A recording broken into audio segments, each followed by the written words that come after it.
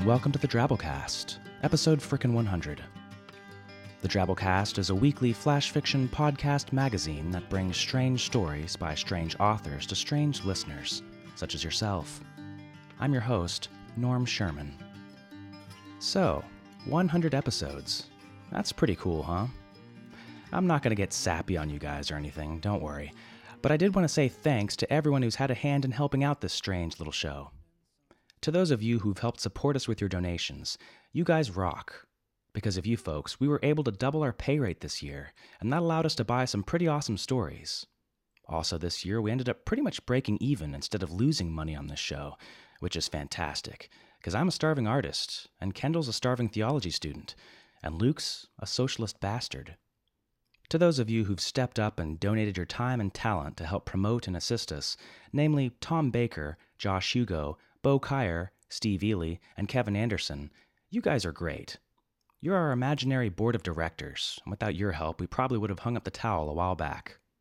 And finally, to all you folks listening, screw the hokey pokey. You guys are what it's all about.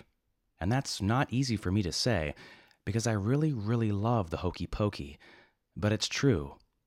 We take pride in having built a web community of weird-ass people with uber-short attention spans and a love for good, not-so-normal stories, and we hope to see this flock of hairy sheep expand every week.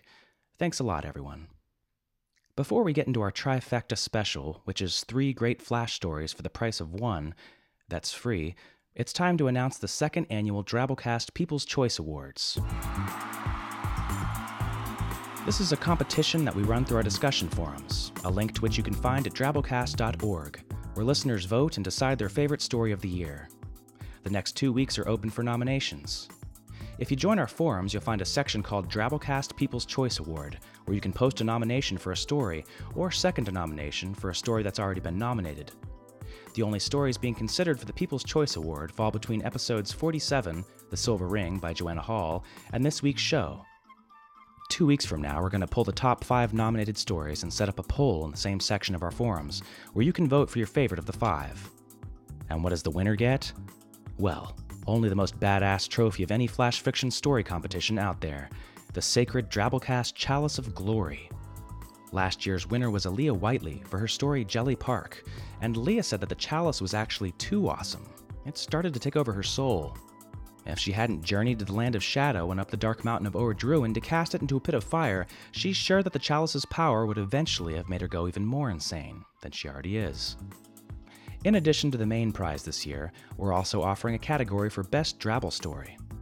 Drabbles are stories exactly 100 words, and we usually feature one in each of our shows. Same process goes for the Drabble category, except we're only going to be selecting the top 3 nominated Drabbles for voting. And the winner doesn't get one sacred evil chalice to rule them all, but rather a certificate plaque to hang over their fireplace. Or toilet, wherever you think it'll be most appreciated. We'll have a full list of all the stories and drabbles in consideration at the forums to remind you folks, so get in there and nominate people. It only takes 5 seconds to join our forums, you'll have a blast, and as it turns out, it's a great place to meet smoking hot chicks. What? Don't give me that look. Okay, story time. We're going to start off with a story called Cork Ringtone and the Breakdancing Pig by Mel Bosworth. Mel lives and breathes in western Massachusetts. He enjoys reading, writing, petting his cat, and drinking black tea. His work has appeared at Atomic Jack Magazine, Joyful, and Residential Aliens, to name a few. Read more at his blog, eddiesacco.blogspot.com.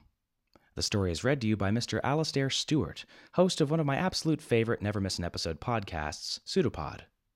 Pseudopod offers weekly stories that most would argue fall into the horror genre, but it brings much more to the table than just werewolves and ex-wives. Sounds you may emit while listening to Pseudopod range from to to Check him out at pseudopod.org. So without further ado, Cork Ringtone and the Breakdancing Pig by Mel Bosworth.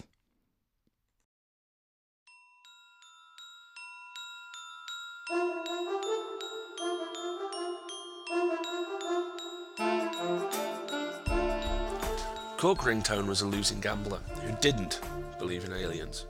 He didn't believe in God either, but on the day of the robbery, he decided to dress like Jesus, long flowing robe, sandals, and a beard made from wool, crudely strewn on a bent coat hanger and hooked over his ears. He also wore a bulky splint because Joey the Finger McIntyre had snapped 2 digits on Cork's right hand, a friendly reminder that he had a debt to pay and that Joey was not called the Finger for nothing. Remember, they don't call me the Finger for nothing. Desperate to settle his balance and to preserve his remaining fingers, Cork picked the liquor store to rob because it was 2 towns over from his home in Pudunk and close to the interstate ramp, providing a quick getaway.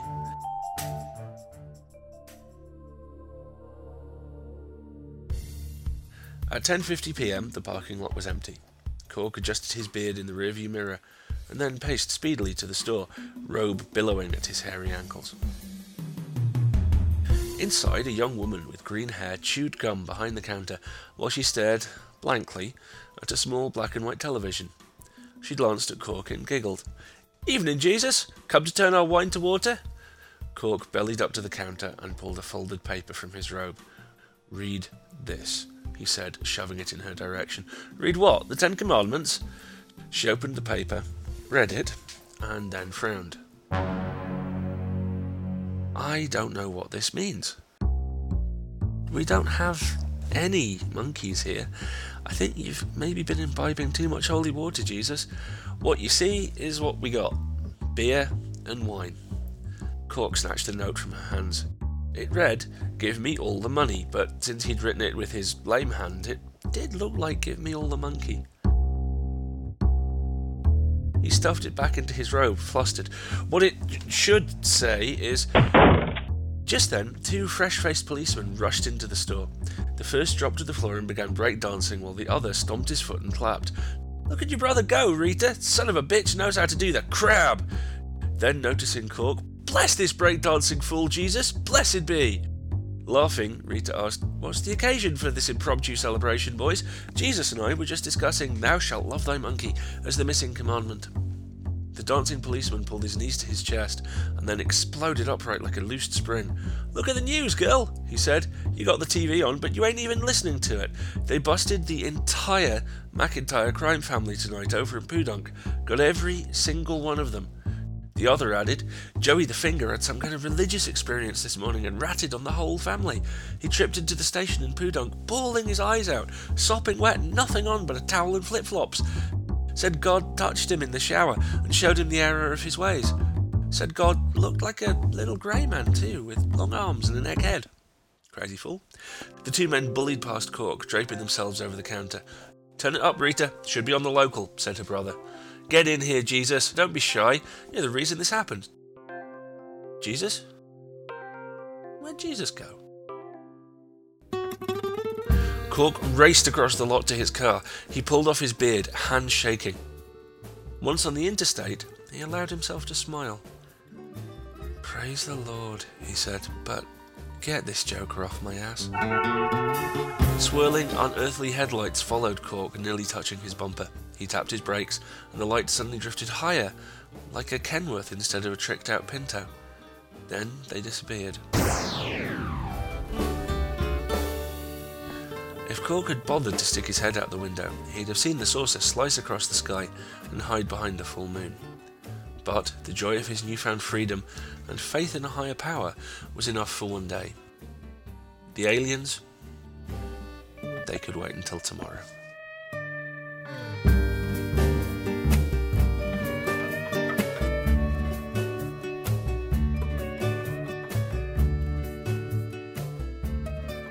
Our next story is called Jerry Sounds by Michelle Howarth.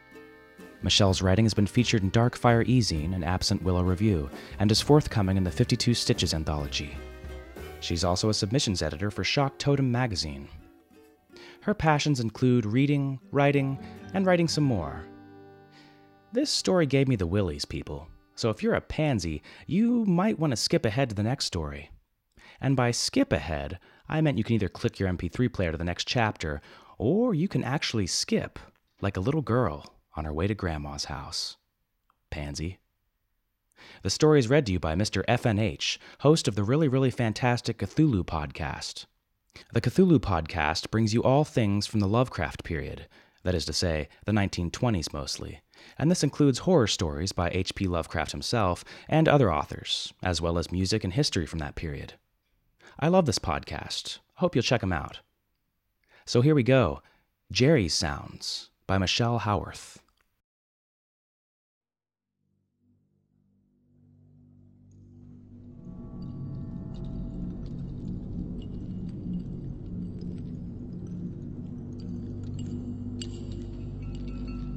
Jerry listens, all day, all night, every second God sends. He sits in his corner, head tilted to the left, and takes in the slow drips of his surroundings.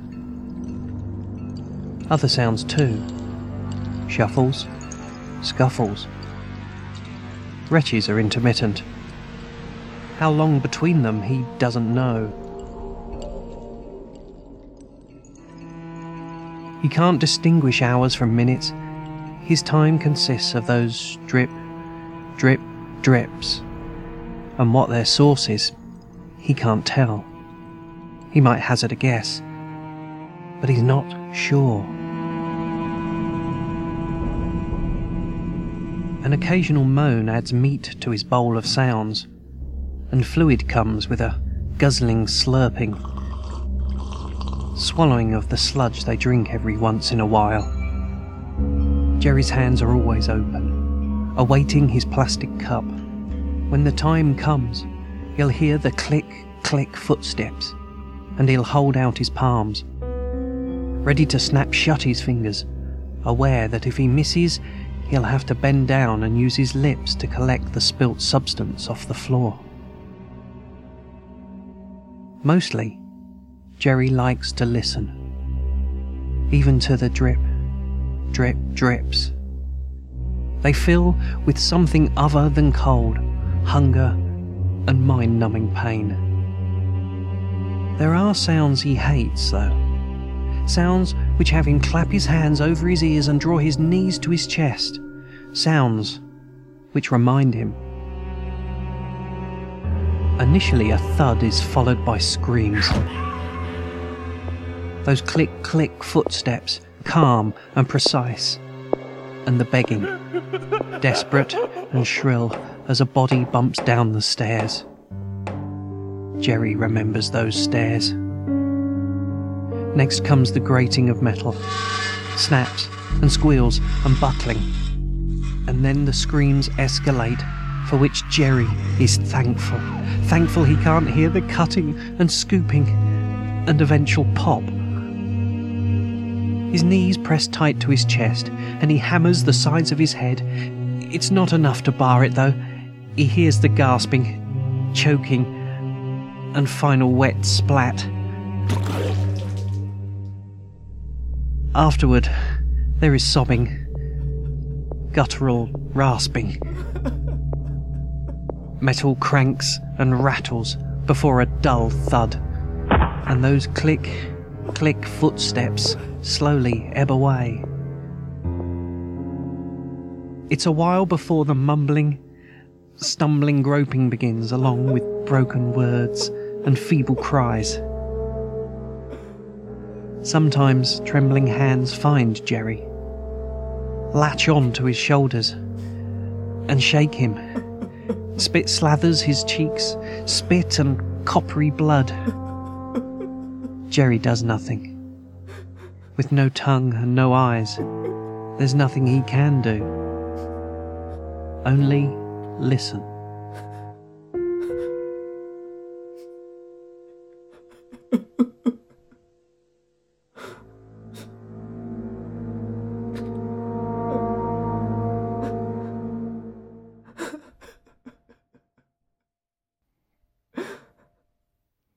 And finally, to balance out all this armed robbery torture chamber business, we bring you a simple, sweet love story called Cupid Playing by Ken Goldman. Ken is a previous high school English and film studies teacher at George Washington High School in Philadelphia, Pennsylvania. He's a member of the Genre Writers Association and the Horror Writers Association. He's had over 485 published stories in small independent press since 1993, including Tales from the Talisman, From the Asylum, Pseudopod, and Well Told Tales. Hope you enjoy Cupid Playing by Ken Goldman.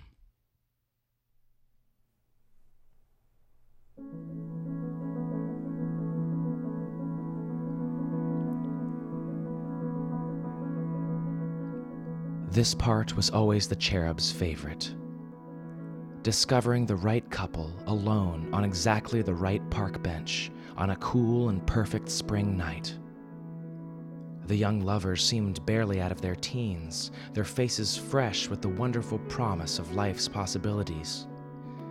They might even have been enjoying a first date, judging the tentative and charmingly awkward manner of the man's initial moves. The youthful suitor managed to get his arm around the woman's bare shoulder, although the spirit concealed in the bushes couldn't quite make out what words of love he was saying to her. It didn't matter. Clearly the girl desired this man close, and once her young man made his move, she leaned her head against his shoulder. Beautiful, just beautiful, the winged cherub muttered to himself, drawing nearer the two, hoping to overhear some snippet of dialogue. The words that came just before a couple's first kiss still fascinated him, and the tiny saint wanted his timing to be just right. "I feel like I've known you all my life," he heard the girl tell her beau. "Maybe you have," her date answered, taking her face into his hands. "This feels so right, doesn't it?" He smiled. "This feels more than right, Julie. It feels perfect." Valentine's Day was already 2 months past, but that made no difference. For young lovers, every day was Valentine's Day, every moment magical. The kiss was coming right now, no doubting that. Words like these required a kiss to seal the magic of this enchanted instant for all eternity. Steadying his hand, Cupid readied his bow. "I'm so happy we met, Danny. So happy. Who could have known?" "Only God." The young woman's lips parted, her eyes closed. The man lightly touched her chin and kissed her. She responded with fervor, leaning into the kiss and holding him close. Lips pressed together, they fell into a tight embrace, their heated passion making them oblivious to the winged seraph standing so near their bench, crossbow in hand. "All the world loves a lover," the spirit whispered. Cupid took careful aim for the woman's heart first, a difficult shot while she was being held so closely, but timing was of the essence, and the cherub was an excellent marksman. The taut string of his bow twanged in the silence as he let his arrow fly. He scored a direct hit. The woman clutched her chest, too startled to say anything, but that reaction turned quickly to shock when she discovered the blood spurting in thick bursts from the arrow embedded in her heart.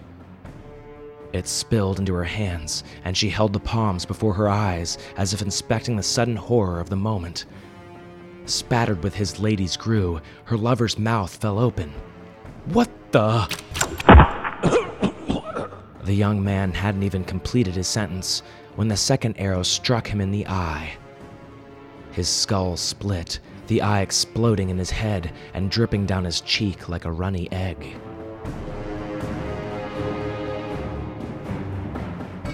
Cupid knew he couldn't stay behind to watch the chaotic scene he'd created. He would have to settle for reading about it in tomorrow's headlines, maybe catching the story on TV over coffee and cigarettes. Right now, he would run like the wind, because paper wings served no purpose when sprinting along park paths, and running with a crossbow made escape especially tricky. Fortunately, a cherub was nimble, and he had always managed to pull off his getaway without a problem.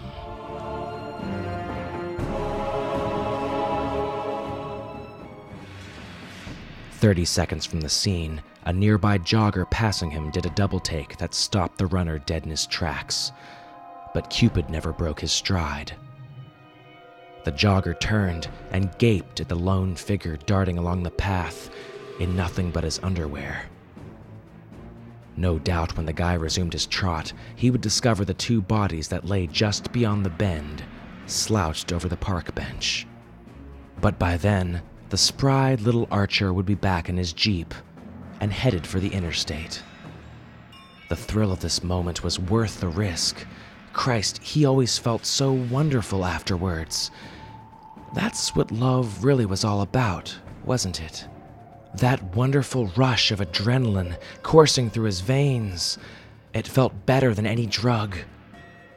Love was such a glorious feeling. Almost as glorious as seeing all that blood.